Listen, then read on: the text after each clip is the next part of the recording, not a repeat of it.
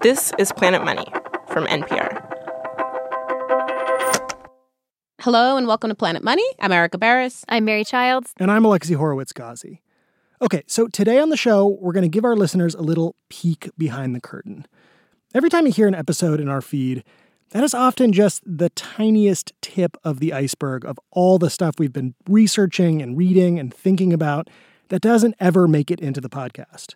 Whole books worth of fascinating tidbits just lost to the cutting room floor. And some of those ideas do make their way into our meetings or through the Slack channels, but then they just kind of end there. So we thought, why not let our listeners in on our unofficial book club?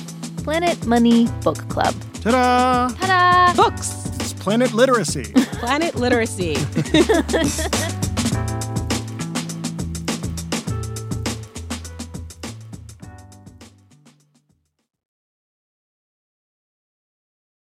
All right, we're each going to share a book we're reading and why we think it's fascinating. Everything we're going to talk about will be linked in the notes of this episode. All right, Mary, you are up first. Okay, here we go.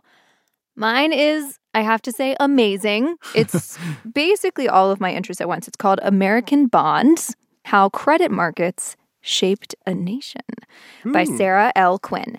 Okay. And she is a associate professor of sociology at the University of Washington. And Go Huskies. Okay. So it's looking at the history of America, like all of it, and intertwining the history of credit and credit markets and securitization. Okay, so credit markets, that's like borrowing, lending. And then there's securitization, that's pooling and slicing up risk. And you're telling us this book is like how the U.S. government interacts with that. Yes, which I find so delightful. I had to pull out a highlighter for this book. I was just whiling out. Like every line is highlighted, which I understand defeats the purpose. I want to read you the opening, actually. Let me flip here. I feel like you'll get the drift of like why this book is so magical. Okay, chapter 1. The problem and promise of credit in American life.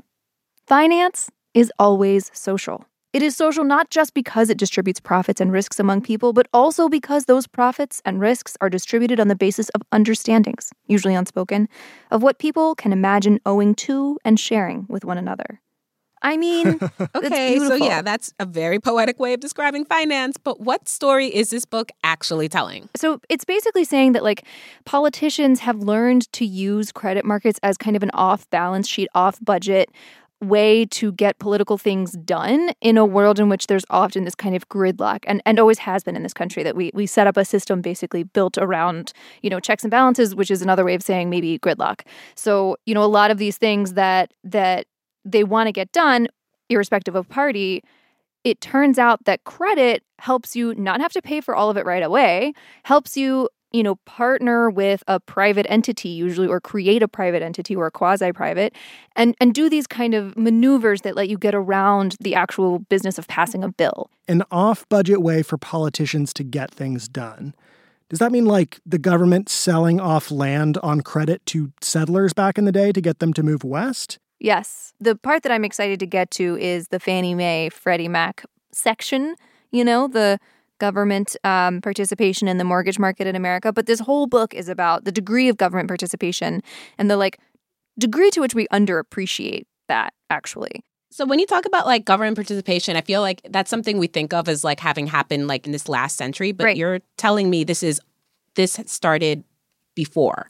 Yeah, one thing that I hadn't previously appreciated was that there was a sense in the 1800s that corporations existed at the will of the government, that they were more or less extensions of the government and given a special dispensation to operate because the government was like, you're doing something useful here. And that changed with judicial rulings. I thought that was so interesting that there's this projection of individual values, like individualization, onto corporations beginning way back then, and that we've had these kind of ideological battles, obviously the whole time, but the way in which the conversation is shaped and the way in which we talk about it has changed so much. There's this figure in here that, around a third of all privately held debt in the United States is backed in some way by the federal government. Whoa. But that doesn't even account for like tax expenditures that encourage lending, for example, she says. So, all the tax savings you get in the many, many various structures that the government, we want you to buy a house, so here's a savings on your interest. We want you to buy this. You want, like, the ways in which they encourage us to act and take on credit. That's not even accounted for in that figure. And then there's also like state and local, like this is just federal that we're talking about. So that's bananas. That's fascinating. This is like your world. Are you like going through the book and then highlighting stuff and then going into the index and looking for the primary sources on all of this? Is that?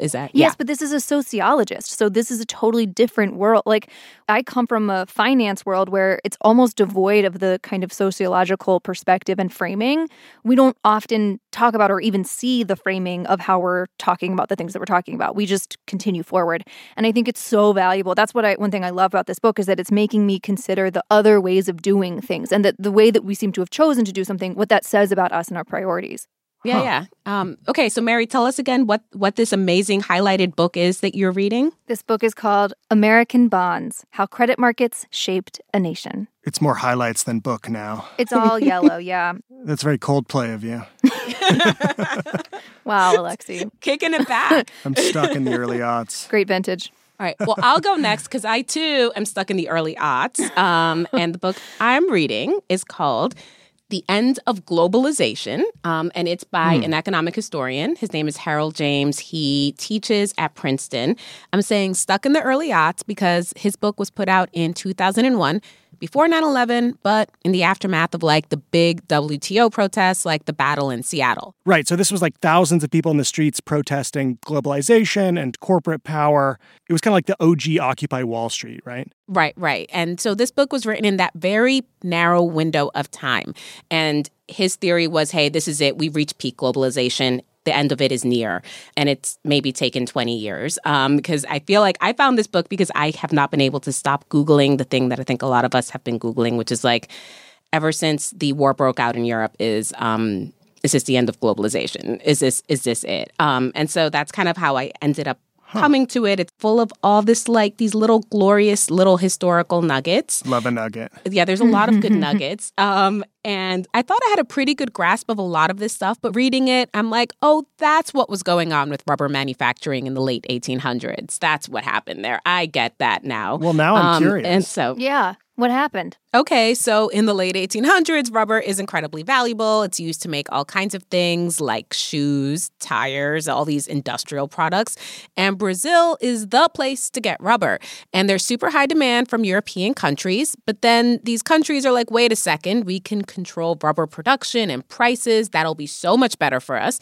So let's try to set up rubber plantations. We have colonies. Let's set them up there.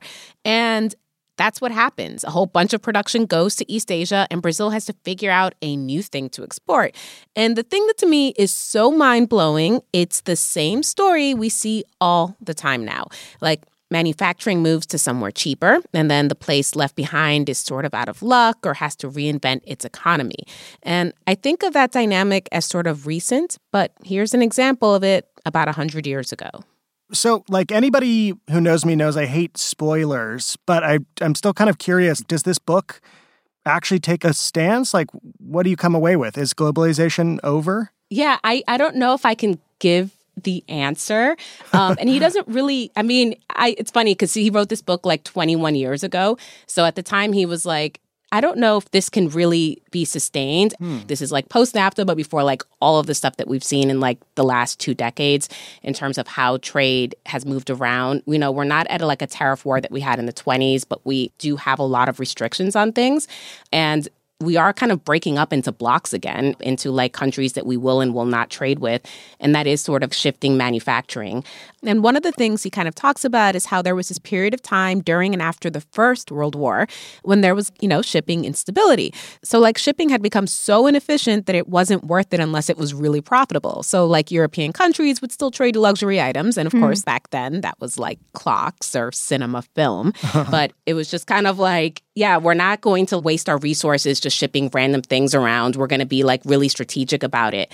And I feel like just from talking to people who work in shipping right now and in freight who are like looking at all the shutdowns and all the supply chain problems we've had, this is something they are starting to discuss. Like, maybe we're not going to we can't put tariffs on like insignificant things, but, we have to think about what it is that we're moving around the planet. Something to think about. All right. And what was the name of the book again? The End of Globalization, Lessons from the Great Depression by Harold James. Alexi, you're up next, but first, we've got to take a break.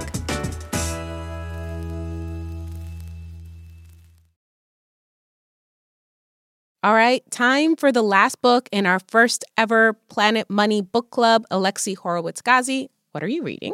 My book is kind of also about globalization, but on a much larger time scale, kind of on the scale of, hundreds of millions of years of evolutionary history. My book is The Sixth Extinction by Elizabeth Kolbert. She's a New Yorker writer. She writes a bunch about climate change. And this book, it's not really a deep cut. It's from 2014. It did win a Pulitzer Prize, so it's probably pretty good. And I started reading it because I was working on a story about how fossil fuel power plants have helped manatees from going extinct. I'm often reporting about climate issues for the show, and this book is really about how climate change is threatening thousands of species now. The book is kind of this episodic series of kind of morbid misadventures Elizabeth goes on around the world, looking at the human impact on the biodiversity of the planet. So, in one chapter, she'll be climbing through kind of a post-industrial abandoned mine shaft filled with, bat corpses as they're dying from this new invasive fungal disease. In another one, she'll be visiting, a genetic kind of cryobank, these frozen zoos where they're trying to collect the genetic material of species that are going extinct just in case someday there's any use for them. Oh, like Jurassic Park. Whoa. Yeah, exactly. This is like the precursor to Jurassic Park. Should we consider whether we should, given that we have the opportunity this time? Life will find a way. I think that's the only thing we know. So does she come to the point? I mean, there's no spoilers here. Are we in the middle of it right now? Like, are we in the sixth extinction, or are we getting ready for it? Yeah, so, the book is a history of the 5 previous mass extinction events that have happened throughout Earth's history. Bangers, like the asteroid that destroyed the dinosaurs. Literal bangers, yeah. That was a banger. Yeah, the literal bangers. And then, of course, there's now what many people are calling the 6th extinction, which is human-caused climate change, habitat destruction and other impacts of human development. But there are also just these ideas that I think are incredible. It really, made me think about globalization differently. One idea that she kind of explores throughout the book is that, biological diversity and speciation is like a process of isolation. So as different populations of the same species move into new areas and then become isolated from each other, over the course of thousands of generations, they develop new traits that are kind of specific to their new contexts. And eventually they become different species that can't breed with each other.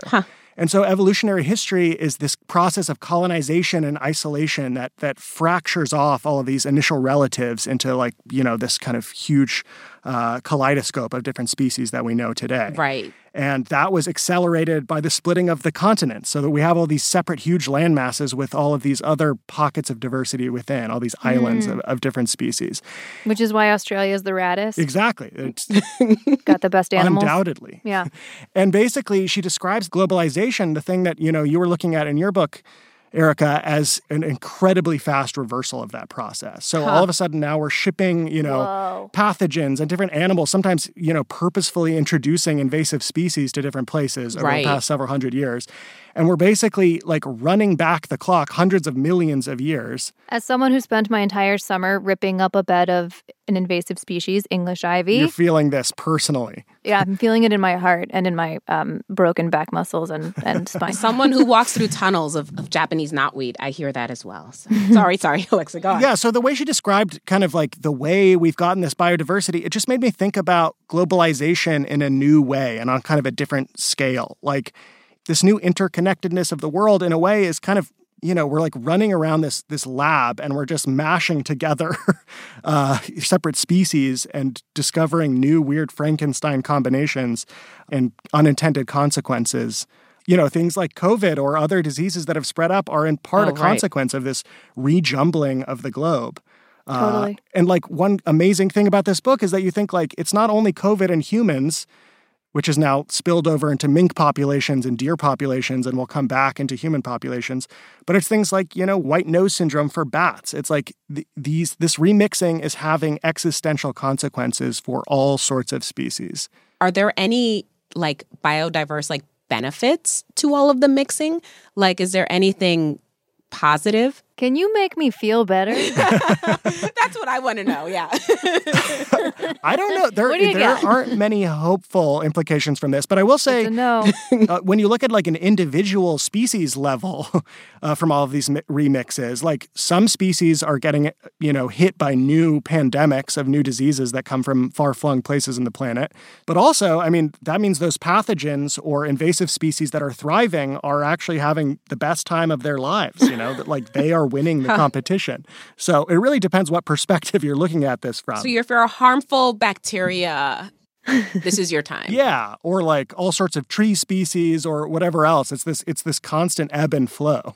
So it's a bad time to be a species, but a good time to be a credit market. That seems undoubtedly true. If only all these animals learned to securitize. Alexi, what was that book that you just told us about? The book is The Sixth Extinction by Elizabeth Kolbert. Okay, that's it for our first book club. If you're listening and you've got an idea for something that should be on our reading list the next time around, please let us know. Today's episode was produced by Brent Bachman and Sam Yellowhorse Kessler. It was mastered by Isaac Rodriguez and edited by Molly Messick. Planet Money's executive producer is Alex Goldmark. I'm Erica Barris. I'm Mary Childs. I'm Alexi Horowitz-Ghazi. This is NPR. Thanks for listening.